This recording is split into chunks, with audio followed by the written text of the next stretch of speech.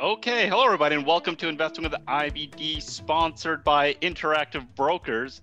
Today is February 3rd, 2021. I'm your host, Arusha Paris, and today we have Diane Kang on the show. Diane is the CEO and co-founder of Brainify. Thanks for being here, Diane. Yeah, thanks for having me. I'm super excited. I've been listening to your podcast for a while now. Oh, cool. Thank you. For the first two segments, we are going to talk with Diane. And then for the third segment, we will have Scott St. Clair come on to talk about the current market and some stock ideas. Okay, Diane, let's get into this now. First, I do want to mention this because it's very, very impressive. You were named to the Forbes 30 under 30 list. So congrats. Thanks. I was really excited to learn about the news, and I'm glad that I'm going to keep moving forward and see where it goes.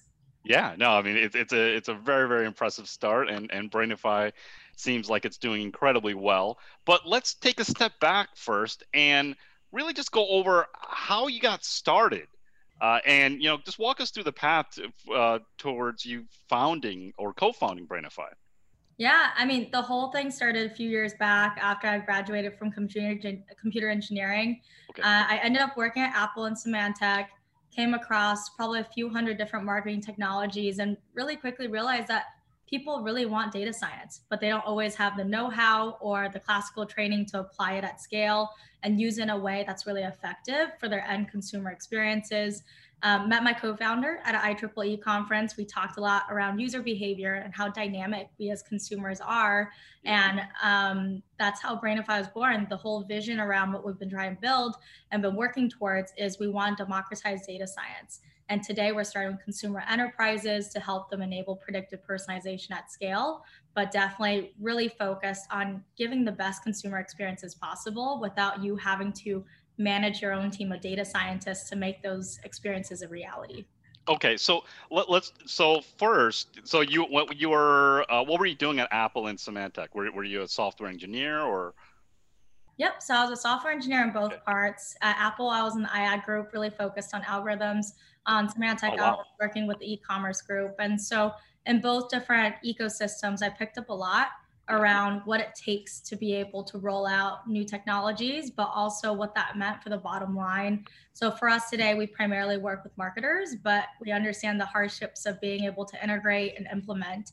And so we've really worked hard to build our platform to be as plug and play, as lightweight as possible, so that you can really experience the quality and the effectiveness without having to go through 6 months of integration before it's really effective. No, and that's impressive. I mean, that you're solving a huge pain point there.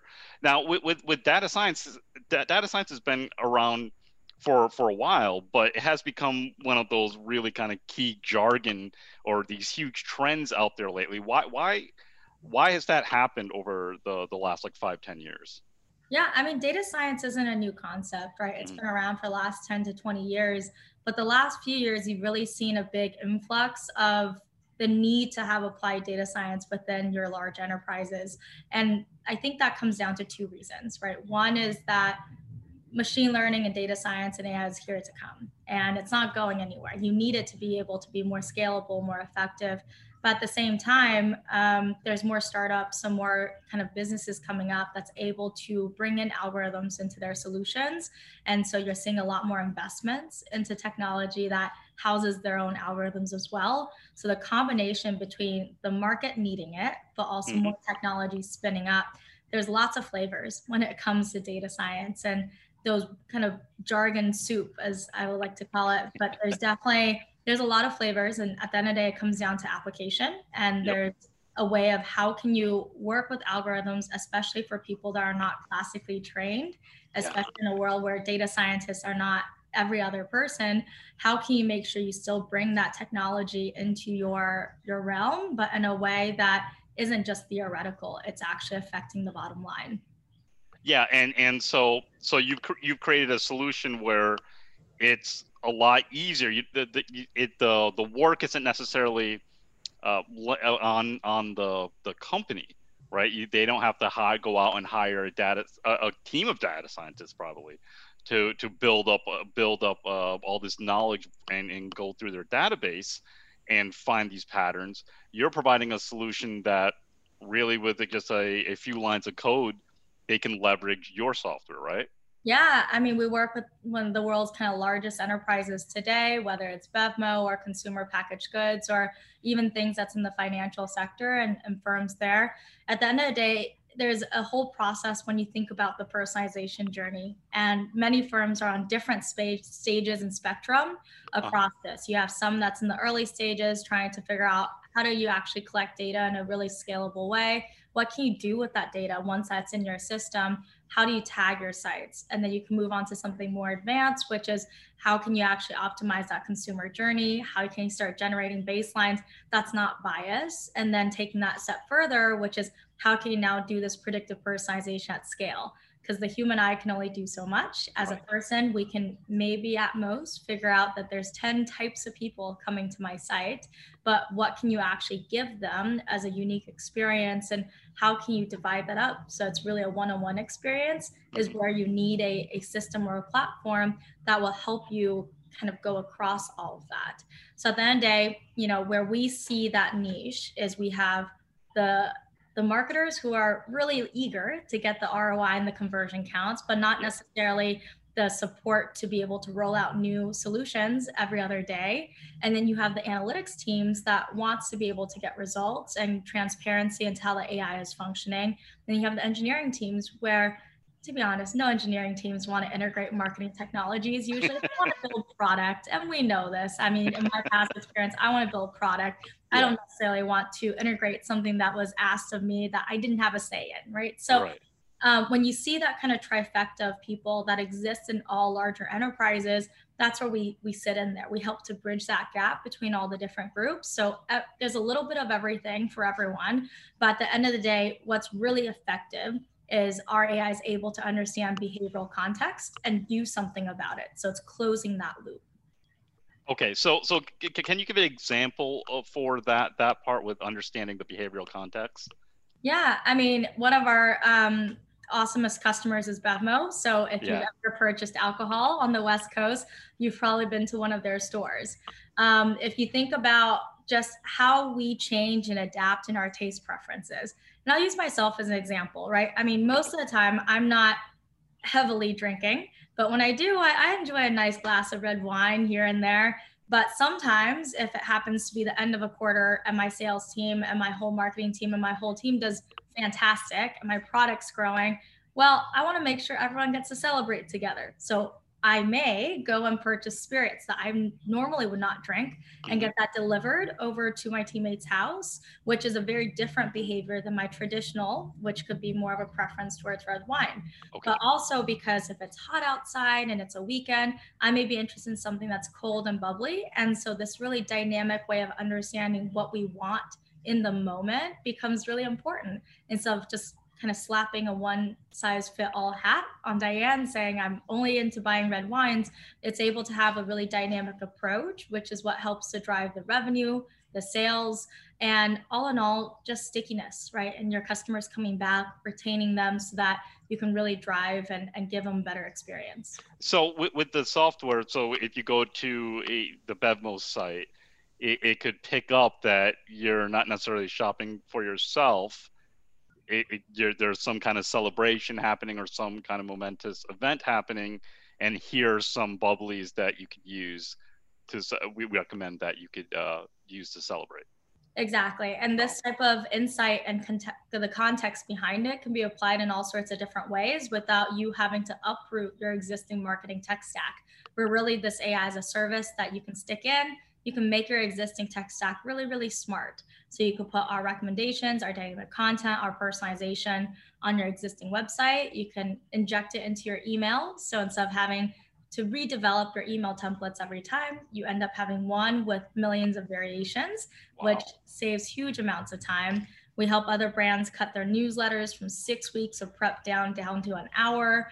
But all of that comes from getting better content, better experience, but also a better process. That's the 6 weeks down to an hour or a couple of hours is that's really kind of mind blowing. It doesn't even seem real. Now, usually, how long does it take a customer of yours to kind of get up and running for even just a website or something? Yeah, I mean, we recently just signed a few other new partners. And so our launches are 14 days or less. Wow. And so our goal is we want to get you a de-risked assessment of whether you should partner with Brainify in the long term. And I think a lot of enterprise marketing technologies out there, they promise you the world and then they give you a 6 to 9 month integration time. And then they tell you at some point you're going to see an ROI. For Right. us, we like to make sure that we prove it out for you. So you're not just coming in here based off of only trust, deciding if we're going to be your partner for the next 3 to 5 years. But we essentially give you a 30-day trial. And this POC is a paid POC, but we launch in 14 days, give you 2 different use cases. One, which is a existing use case that you can really see the split test and the A/B test to see the difference between Brainify versus your existing process. Okay. And the second one, which is something that you may want to launch, but it would take your engineering team maybe 3 or 6 months before you could really get it up and going to make sure the data feeds are going the right way, the idea of what you want and strategy and analytics to be set up. So we'll help you launch that in a really quick fashion to show you the speed about having a system that's plug and play and really lightweight like ours. Yeah, and so you're how long's the company been around, Brainify?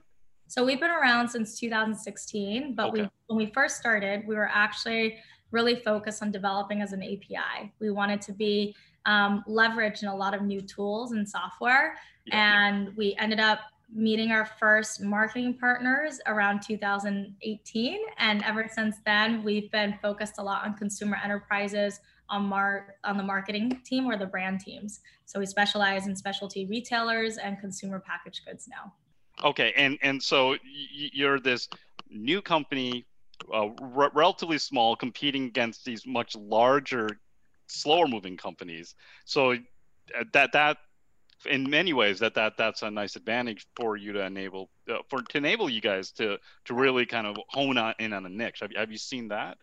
There's Yeah, I mean, speed to market is one benefit, right, of yeah. being able to use our platform. But I think where our partners end up staying is because the results are really effective and the Makes algorithms sense. are things that you don't have to train yourself. I think there are some brands which are very lucky if they have a big data science team that will support marketing. But majority of the larger kind of Fortune 500 brands, they find that marketing, they kind of have to depend and rely on themselves to be able to strategize, find user behavior patterns, and then do something about it. So where we come in is we help with that perspective, and then we help drive it home a little bit earlier. So at the end of it, speed is what gets us through the door, but our results is what makes us stick after the 30-day POCs. No, that's really excellent. And so let's take a quick break here, and we'll continue this conversation. So stay tuned, and we will be back in a few minutes.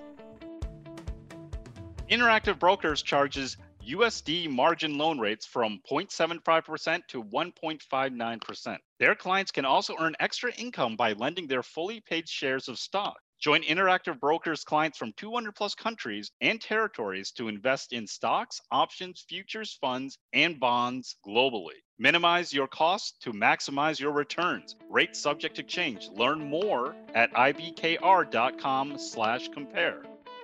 Diane Kang is our guest on Investing with IBD, sponsored by Interactive Brokers. Okay, Diane, let's continue going into this conversation here. And I think that one of the first questions that I have for you is, there are a lot of solutions to AI. So why is your solution a little bit different or a little bit more appealing right now? Yeah, I mean, there's definitely lots of different AI platforms and services out there. I think the part that makes us the most unique, at least from a technical standpoint, is that we're a temporal AI.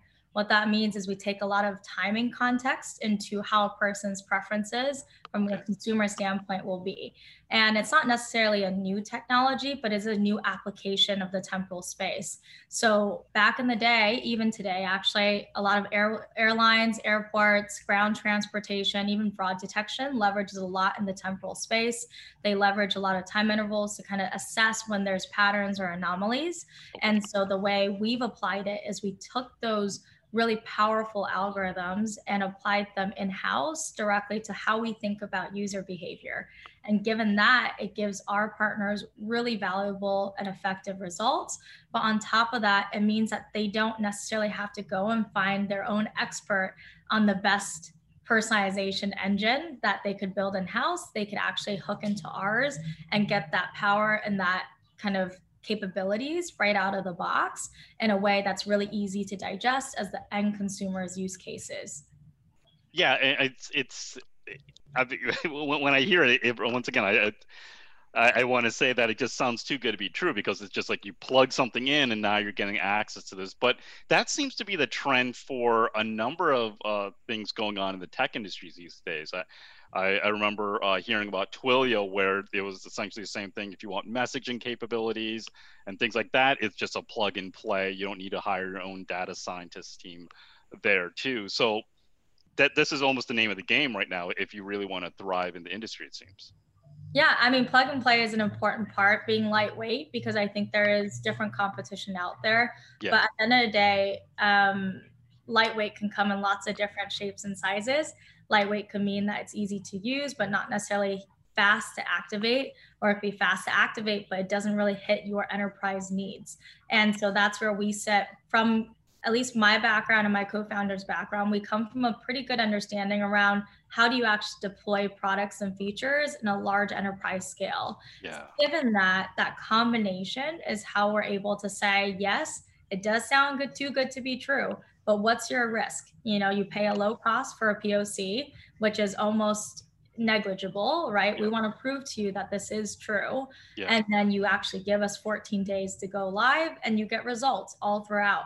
So it's a really good way to de-risk whether or not this vendor is right for you, but it's also our way to kind of put our foot through the door and really kind of like show you what we're capable of, right? So you're not just thinking this is going to be a poof of hot air, but it's really the fact that once you get to try it, we've never lost a partner since then. Wow. So yeah, so you give the trial, you have confidence in the solution, and after 14 days, you've convinced everyone to say, okay, you know what, let's continue a little bit further on this. Yeah. So it's a good mix. I think you don't get very many enterprise grade solutions that can do that. You get a lot of SaaS tools like Twilio where you can hook up, but you need to have your own engineers. You need to think about your own, how you're going to organize that data. You have to think about your own strategies and then de-risk which ones are actually the right use cases for you, and then test it and then track it, right? So there's a lot of moving parts, which is what bogs a lot of people down, like not just marketers, right? But if you just think about as a daily consumer, all the things that goes into the engagements that you're getting, whether it's a simple email to a web experience, it's not that simple to actually set up. There's a lot of work that's put in there, a big communications calendar, 6-8 weeks in advance to try and get you this one thing that may look really simple. And so that's where we come in, right? Is finding that good balance between giving those enterprise the custom and the capabilities at their scale with all the amount of consumers, but also doing it in a way that builds up as a step-by-step approach. And so that's really where I think is, at least from a business model standpoint, we've done a really good job at, but we also have a really strong product, which definitely helps in the deliverability of the results afterwards. I think you have to have both of that, and not all startups, especially smaller companies, can manage between that. So not to toot my own horn, but I think those definitely an area that I'm very proud of our team from both the product side as well as on the business side. No, it is really impressive, since I'm part of the marketing team, so I see this with the main team working on emails and figuring out how to brand things and coordinate the messaging and everything, and I work closely with the engineering team and the product team too, so I know the issues that pop up and how complicated even something that's so simple can be. Now, this brings to really another question, and I think it's really relevant, and it's become headline news these days, since Apple's kind of changing some of their policies, but privacy concerns. Obviously, a lot of things are dependent on cookies and tracking people going from website to website. How are you dealing with these privacy concerns, and also how do you alleviate your customers on that? Yeah, I mean, at the end of the day, it's coming. No matter how long we prolong it, consumer privacy and security is on its way. And if you look at how the European nations are handling with GDPR, with CCPA here in California, it's not something that I think should be brushed under the rug really lightly. So at the end of the day, consumer consent is quite important. People should be given the opportunity to decide what they want to see and what data they want being passed.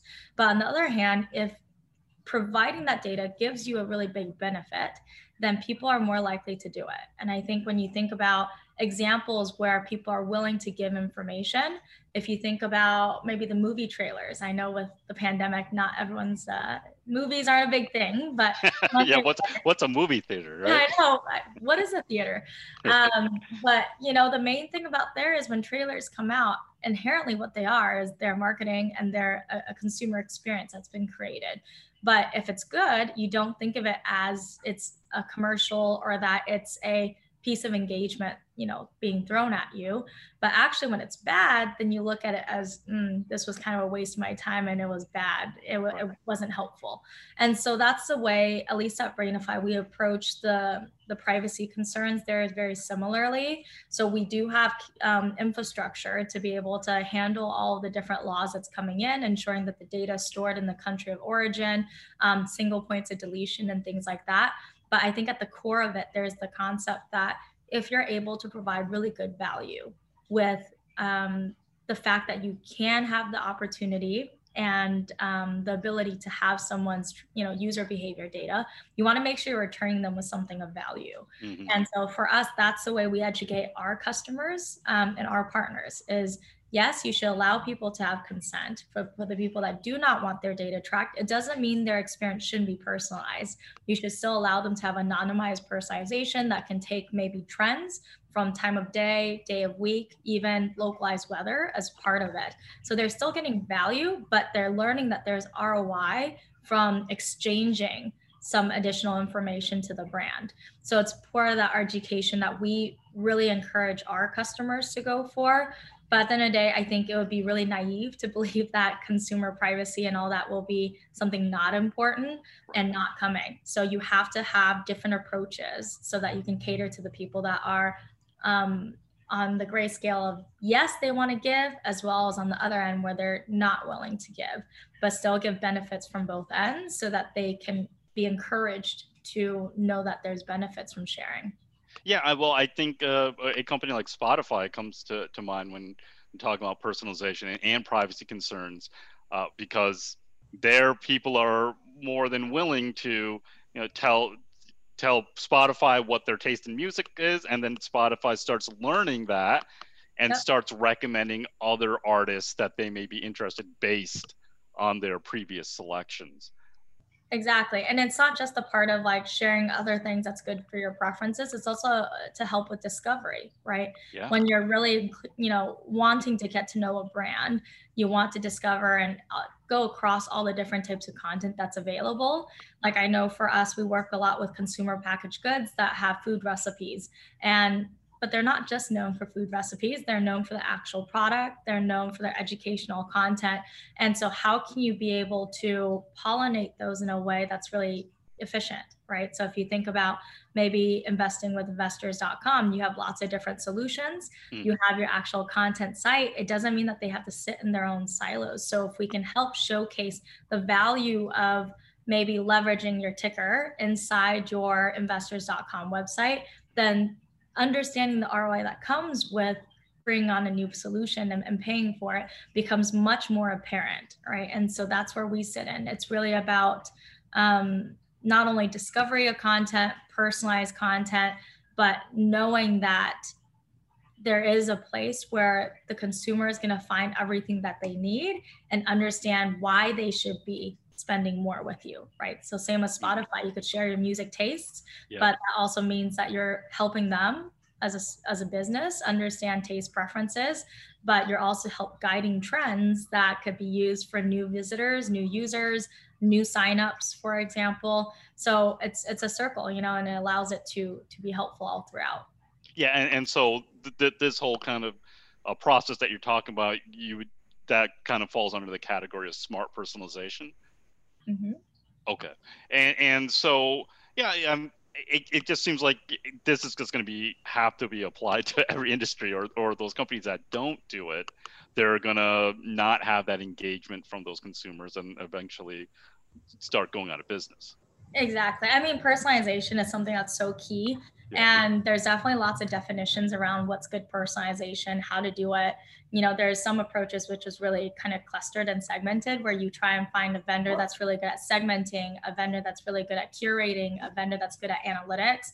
And then there are some where they want to find personalization engines as a whole. So definitely lots of different approaches. And, you have to figure out what works the best for you. But the way I feel our partners have found really good successes in short amounts of time that's persistent comes down to thinking about the business process and knowing that whatever vendor that they bring in shouldn't be disrupting and extending the amount of time it takes to actually run different types of experiences. At the end of the day, it's all about quick iterations, getting good results, and then using those strategies to be able to prioritize other things, and allowing a platform to help you capture that long tail of opportunities that you and your team may not see, right? Like, we're all human. We don't have all the time in the world to stay up 24 hours, refrain from hobbies and eating and all these things. But a system like software can. And so it's there to help you. It's not there to replace you. But with personalization as it's moving forward, it's become a more holistic approach. You have to really think about the consumer experience from different channels, different content, the fact that their preferences change. Like, today, I may be interested in investing in sports. The next day, I may be interested in investing in tech. You never know.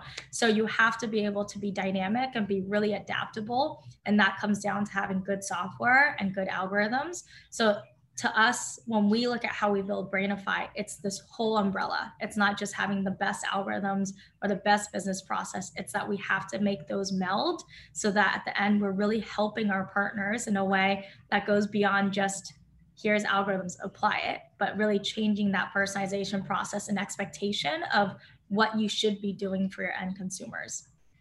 And so with these trends starting with the personalization, or really starting to maybe even accelerate or getting even more specific, where do you see this going in like the next 5 to 10 years? Did you have some kind of outlook on where this trend could continue? Yeah, I mean, I'll give you maybe this outlook from two different perspectives. One, which is from the consumer side. We are, getting more access to digital assets and more websites and just a lot more overall content, right? So there's a lot more noise. And for us to be able to be really attached to a brand, to really feel the need to go back and participate and engage in loyalty and create that stickiness, we need to have an expectation. Like, it's oftentimes that we already expect that the right thing is shown to us in a very quick way. Mm-hmm. And so from a consumer standpoint, in the next 5 years, I think the speed for how we get to what we need or what we want to discover has to be much quicker. And it's expected that brands will essentially deliver on this. And if they don't, we move on, right? So from a consumer standpoint, think about yourself, how you interact with your apps, whether it's shopping, whether it's engagement, whether it's thinking about what's in your pantry for your household goods. It's a really, really fast process. So speed becomes really important. Relevance becomes even more important. And the ability to think ahead to what I'm going to need. For example, when I'm about to run out of a spice in my spice cabinet, getting ahead of those moments is kind of what I'm expecting as the trend, and also what I will be interested in to stay put with a brand. Now, from the business perspective, I think enterprises are at a really interesting time. You have some industries where they're much further ahead. So you think about fashion, think about maybe the Fortune 100 retailers. They're all very ahead, where they want to use as much algorithms as possible. They want personalizations. They want custom curations and things like this. And that's great. They're really moving towards that. For them, it really comes down to how can you get ahead of people's needs and doing this at a larger scale across all of your different SKUs and consumers, just lots of combinations. And then you have maybe like consumer goods on the other end, where they're starting to explore data collection, first party data, because in the past they've always sold through third parties. So how can they start building up their own data repertoire and their strategies there? So with that, for them, it's about how can they jump, instead of going through the same trials and tribulations as industries that's further along, where they have to go step by step in collecting and then doing just other things with it. How can they be jump almost like started and jumped to the end where they're almost competing with the highest industries. Yeah. And so for that, I think the trends are going to be very industry specific, but overall from a consumer goods standpoint, there's going to be a turning point. They either will find vendors that's really good at bring customer data together, or they're going to be smarter and think further along and pick vendors like us where connecting and collecting is one piece of it, but doing it with purpose is another. And then on the retail side and industries, that's a little bit faster along. It comes down to who has the better algorithms and the ability to test them in a really quick way to know that there's ROI and to speed up the ROI process. Wow. So you're not waiting 2 years before vendors are giving you what you need, but being able to see that, like, I brought this vendor on, we got it going, we're not bogged down by the process, and we're really able to excel at the experience and, you know, have a breath of fresh air that's no longer a tug of war between engineering, marketing, analytics to get things done, but now it's a team that's cohesive. So those are the trends I see in the next kind of 5 years or so. Personalization is here to come, but there's different approaches. I think smart personalization, when you think about algorithms and AI as a service, is going to become more prevalent. So at the end of the day, retention is really important. We're in the retention business, so I'm a little bit biased there, but I'm a believer that if you're going to be running any sort of acquisition to get more customers, sticking them down a leaky funnel is probably one of the worst things you could do to help your bottom line. So that's where I sit. I think technology is going to get stronger. Different business approaches will come out, but consumer expectations will continue to remain high. And so for brands to deliver on those becomes tougher, which is why they need software that will help them versus just adding more body count to be able to run better marketing. No, I mean, it was, this was a great crash course on what's going on in the marketing world and in the software enterprise world. So thanks so much, Diane, for joining us today. Perfect. Thank you so much for having me. I had a great time. Coming up next, we are going to go to the third segment. And when we return, we will have Scott St. Clair join us to talk about the markets and a few ideas. So we'll be back in a second. Interactive Brokers charges 1.59% for a $100,000 margin loan. Do you know how much your broker charges? Upwards from 6.82% at Fidelity or Schwab to as high as 7.45 to 7.75% at E-Trade or Ameritrade. Move your account to Interactive Brokers and save at least $5,200 or much more if you're trading big bucks.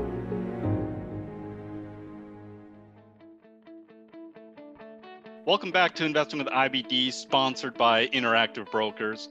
Now let's welcome Scott St. Clair, Senior Product Coach of MarketSmith, on the show. Scott, thanks for taking the time to join us today. Yeah, thank you. Does this count as a full show or just a half? Nah, it's only a third of a show. Third, so I've got 1 1/3 appearances so far. Yes, there you go. So let's talk about the current market first, Scott. Now the market is a confirmed uptrend.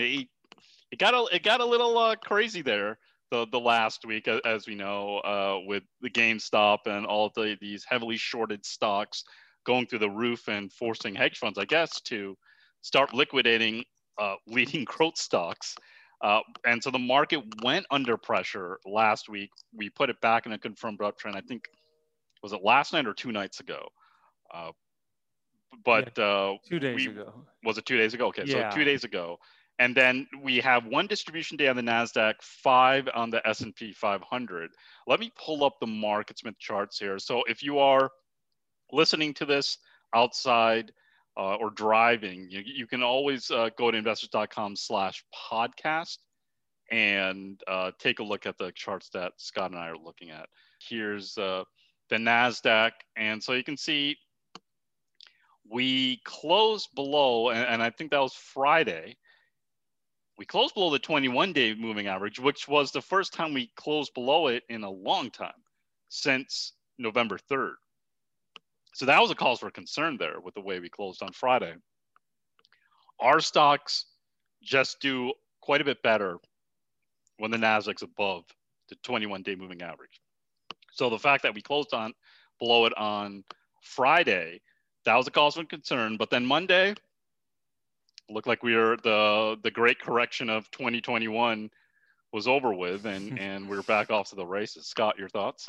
Yeah, so Friday was a lousy day. Our stocks got hit really hard.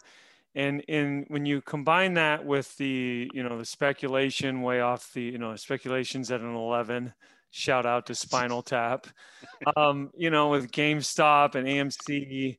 And if it probably made a lot of veterans nervous, made me very nervous. I would have thought for sure that we're going to at least get some type of correction. I was very defensive coming in for Monday, and the market just shakes it off just time after time after time. And, it's the old expectation breaker. We should have been lower Monday. Yeah. I'm not saying we had to go down a lot, but you'd think it would open lower and then rally, or if it opened higher, it would go down to, test everyone and then come back. And it's just so strong. It can't do either one. It just opened higher and stayed higher, just relentless all day. And it just tells you the strength of the market. The market just refuses to go down. It had a million reasons to go down. And you're right. I think a lot of hedge funds were de-risking because, first of all, they don't want to be short. Nobody wants to be short anything. There's just no way they're going to be short. Right. So there are actually some hedge funds out there. Most of them, the word hedge is a misnomer. They don't hedge. It should be called leverage funds. They put, most of them just use margin. They don't hedge. But there are some hedge funds out there, and most of them don't want to be short. They take the hedges off. And if they do that, then they probably want to reduce some risk elsewhere. And so that's probably what you saw. They were selling, even Tesla went down for half a minute, and they just start selling anything they can, right? Because they need to raise, they need liquidity. But the market shakes it off. And Monday, I just was sitting there, as like, this market doesn't want to go down. I need to start putting stuff back on. Anything I sold on Thursday or Friday, it's looking like a mistake. Now it can always be another head fake back down, and so you have your plan. But I just see this market is very resilient until it isn't, and that's been the case, as you can see, since the March lows. Even that sell-off in early September, we had 2 or 3 really bad days. Yep. And it didn't take long for the market to shake that off. If a couple of weeks later you're at or near highs, tries to go down again, and a couple of days later you're at or near highs. So we have a system for protecting ourselves, which is good, and it will keep you out of every bear market if you let it. You will not go down with the ship, is what I like to say. You're going to be out. In 2000, the signals were all there, protection. In 07, 08, the signals were all there. And the COVID crisis, the signals were all there as well. The signals are coming much faster than they used to. You don't quite have the time that you probably did, in 2000 or 2008 to read the tea leaves, but they're there. But you can have some false signals too. So if you reduce your portfolio, maybe you have to start putting some back on again just to see if it's getting traction. But it's okay to ebb and flow. We all say it. It's one of the, you don't have to make an all or none decision. So if you're feeling the effects of the market and you're 80% invested, there's no reason you can't go to 60 or 50. You don't have to go 80 to 0. I don't want to do that, because now from going back from 0 to even 40%, that's a lot. That's really hard to do. But go 80 to 40, and boy, this isn't working. 40 to 20, this isn't working. 20 to 10, and so on and so forth. You'll just be reducing your exposure slowly but surely. Yeah, the volatility has made it very tricky lately, but it is interesting that now, looking back, now maybe the cause was the de-risking, the deleveraging, and kind of trying to make up for some of those losses some of these funds were having on the short side. So in the end, just like Scott said, look at those leading stocks. It's expectation breakers. If they didn't break and go lower, and they did the opposite, like just exactly what Monday happened, there comes a point where you have to kind of just say, what I thought and what the market was telling me on Friday is completely wrong, or it's different now. And the market's telling me something else, and so I have to listen once again. Go ahead. And I'm sorry, Risha, but it's an old market saying, but it's so, it's okay to be wrong. It's not okay to stay wrong. So, if you're wrong and you make a mistake, and either way, up or down or sideways, it's okay to, so if you sold some stuff on Friday, you're nervous, that's okay. You just don't stay wrong. Maybe put something back on. If you made a mistake and you did that, because I've done that before, and sheer panic, gone from 80 to 0. Yeah, and then because I'm human, but now, okay, I've made a mistake. Let's not make another one by just sitting there, and maybe let's just start putting on some exposure slowly. Yeah. So let's go to a few stocks here. The first one that I'm going to pull up, and all three of these stocks, they just reported earnings. This is it's 3:09 here on East Pacific Coast time, and so some of these stocks, they reported the earnings. So Qorvo is the first one. It is looking like it is down 7.36% after the earnings report. Looked like they had pretty good numbers too, and sometimes actually a lot of times those numbers don't necessarily translate into a positive reaction. Scott, first talk about reactions to earnings, because they don't always line up. People are always confused about that. It's like, wait a minute, my company that the stock that I own, they beat earnings, but it's going down, it's not going up.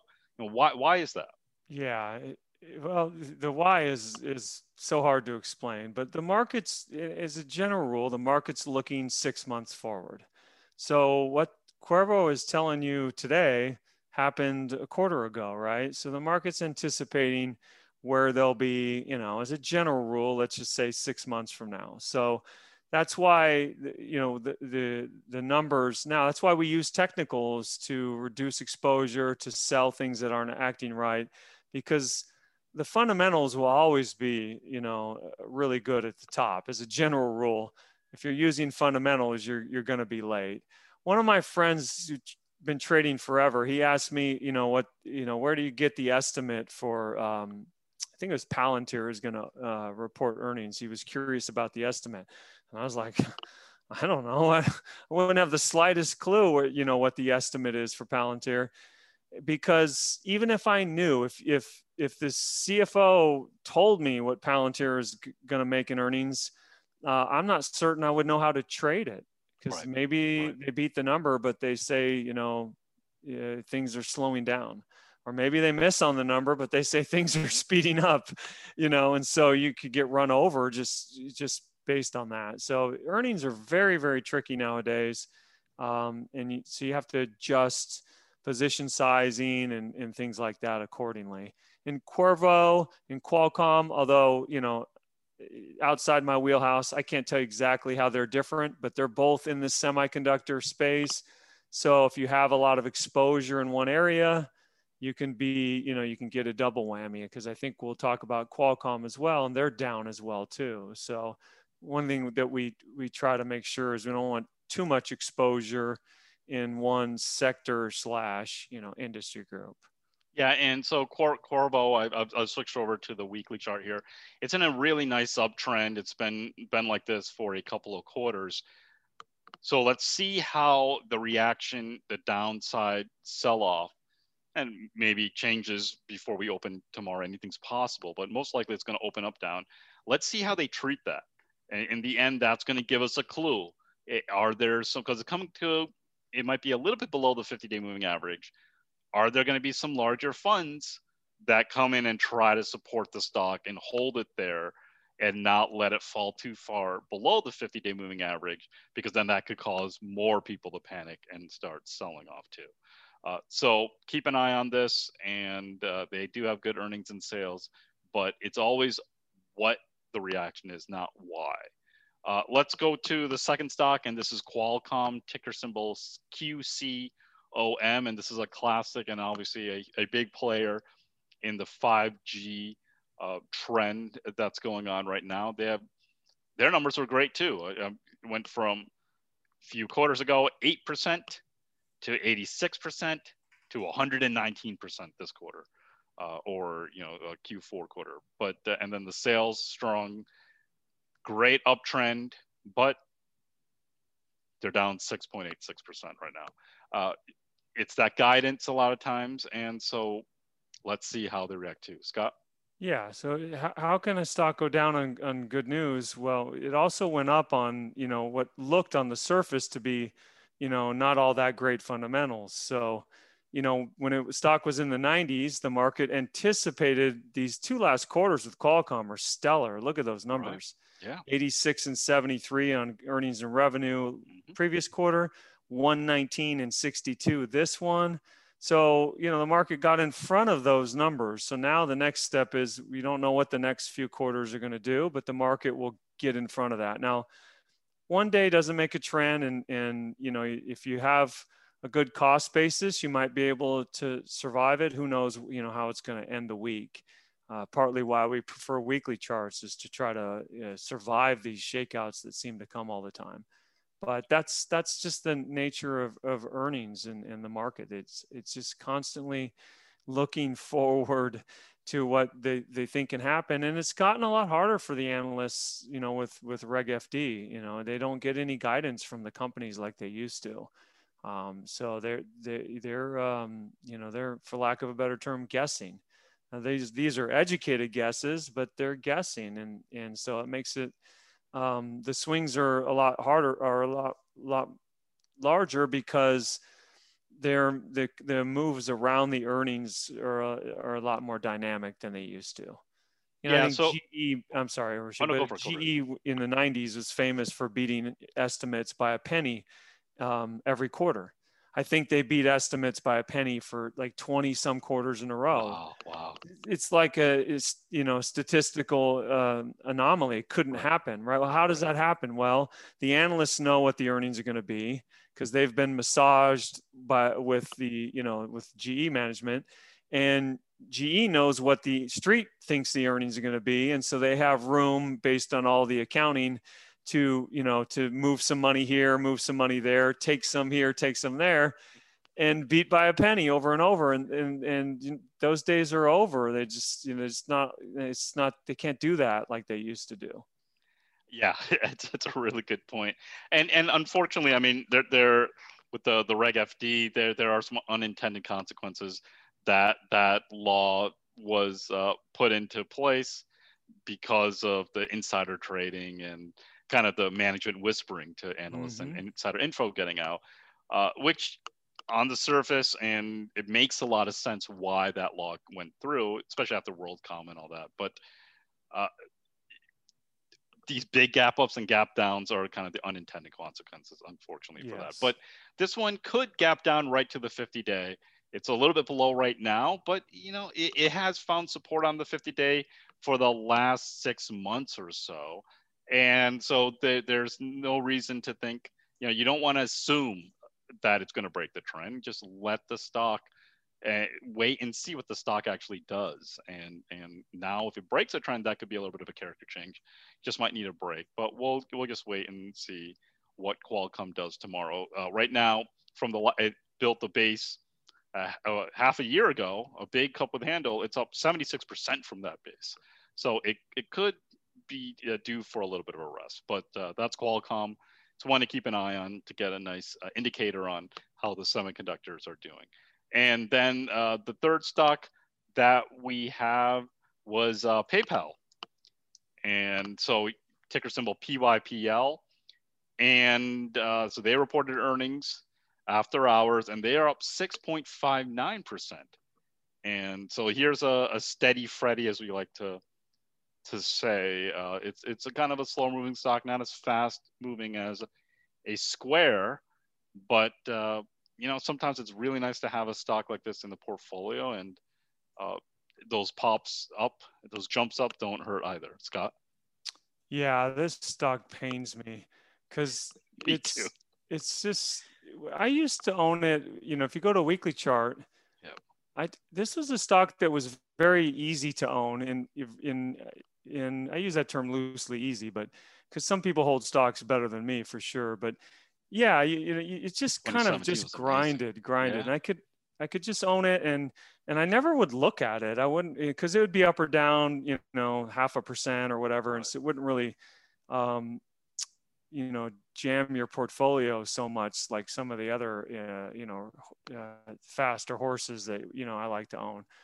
But this is a story for something I really wish I could get better at, and I'm constantly trying, is just holding on. Now, I don't know. I know for a fact I couldn't have survived the COVID crisis. Oh yeah. 34% in 3 or 4 weeks, but you can always buy it back. And then, you just kind of, when you have something this strong, and the other thing about it is, this is a product I use, and it's very easy to use and very easy to understand. This stock would have been right in the sweet spot for Bill. This is the kind of stock that, he could buy and really position in and hold and add to correctly. So, well, I mean, you mentioned Bill O'Neill, who's the founder of Investors Business Yeah. Daily, and one of the great growth investors out there. But I immediately look towards the earnings stability, and it's a 3. And so this is one of those ratings that the lower the number, the better, which really means that they're very consistent at hitting the numbers that are expected. And I remember hearing at one of those seminars that Bill O'Neill spent like an hour just on that rating, saying, this is why this rating is very, very important. This is why I like it. And he pulled up a number of stocks like Chipotle and AutoZone was one of those stocks, I think like 2011, that he just had built a big position and just probably was the inspiration, I presume, or at least one of them, for the long-term leaders list in IBD is because of that. Yeah. So yeah, PayPal is just one of those stocks that you just let it trend when it's truly trending, because look at it on a weekly chart. This stock, when it trends, it can stay above that 10-week line for a long time, or maybe break a little bit below for a couple of weeks and then get back above it quickly. Yeah. And so it's a nice one. The breakout in May, you've got 3 weeks inside that cup below the 10-week line, but not, barely below. And then you've got 3 other weeks where it tried to go up and then came back, kind of a shakeout, but barely below. But mostly the stock's been, plus or minus 5% of that 10-week line. And, you just kind of use that as your proxy. As long as you don't, when it's really moving, you don't want to add too much, because then your average cost moves up and that makes it harder to hold. It's kind of stock you want to add to off that 10-week line, which I really would like to get better at. I look at PayPal, or you mentioned Chipotle, or ServiceNow, or Salesforce. These are stocks. You'd have made a bloody I feel like we're going down a slippery slope here for bringing. These are stocks you make a bloody fortune if you're any good at buying off the 10-week line. You're not going to get them all right. But you look at Salesforce on the monthly. Here we go. So you really want that in your repertoire. At least maybe, if you own 10 stocks, there's no reason you can't own 1 or 2 like that. It's true. So there are a few ideas that are worth considering. Thanks, Scott, for joining us today. Okay, bud. Thanks a lot. See you later. So that's it for this week on Investing with IBD. I'm Arusha Paris, and thanks for listening. And for this week's Notes and Charts, make sure to go to investors.com/podcast, where you'll find details for each episode in the podcast episode section.